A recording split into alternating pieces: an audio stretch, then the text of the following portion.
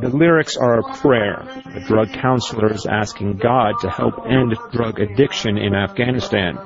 As he sings, about 25 men sit on cushions scattered across the floor of the drug treatment center, nodding their heads as they listen. Several of the men are in their 50s or 60s and silently stroke their beards in time to the music. The clinic is an old two-story building with a small central courtyard. From the street, the building is anonymous, just one more dilapidated house on a dusty street outside Kabul. But inside, the men are taking their first steps toward ending their addiction. Most are still using drugs, but have promised to cut back. Within a week, they will try to stop entirely.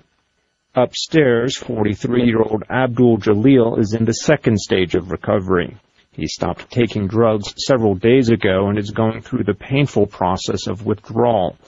As he speaks, he wraps his arms around his stomach and leans forward slowly until he is almost doubled over.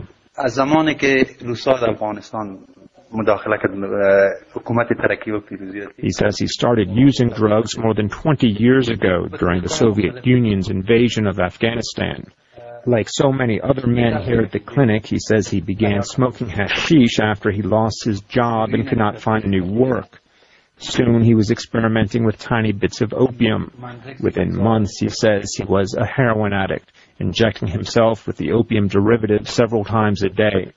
According to a recent United Nations survey, there are nearly 1 million drug abusers in Afghanistan today. Almost 200,000 of them are hardcore opium and heroin addicts.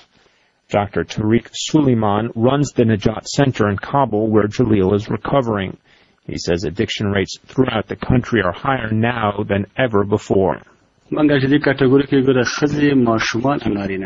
the number of female addicts in particular is on the rise. More than 100,000 women addicts were identified in the UN survey, but he says the real number could be several times higher. Like the men, many of the women started taking drugs while living in refugee camps in neighboring Pakistan or Iran during the war against the Soviet Union or the subsequent civil war. For thousands of these refugees, he says, drugs were one of the only ways to relieve the pain and frustration of camp life.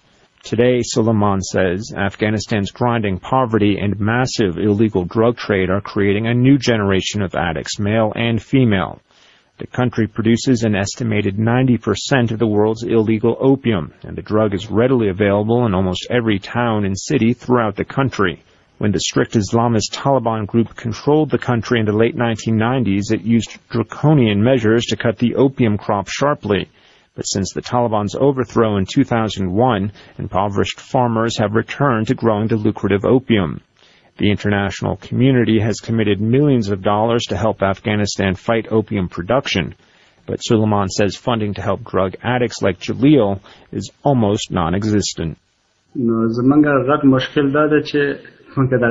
He says his clinic only has room for 20 live-in patients. Another 20 take part in an outpatient program. In the entire country, he says, there are only 3 other drug centers with fewer than 100 beds among them. For women, the situation is even worse. The clinics are all reserved for men out of deference to Afghanistan's conservative social customs. Female addicts can only receive treatment in their own homes and without the benefit of support groups. The Afghan government says it plans to build at least 5 new clinics around the country, but so far, funding is short and construction has yet to begin. For now, the focus is on prevention. The UN is helping train local health workers and funds public awareness campaigns in an effort to limit the number of new addicts.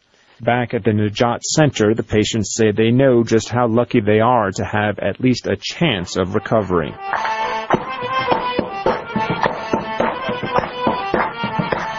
As the day patients play music to pass the time, several of the men jump to their feet and start dancing.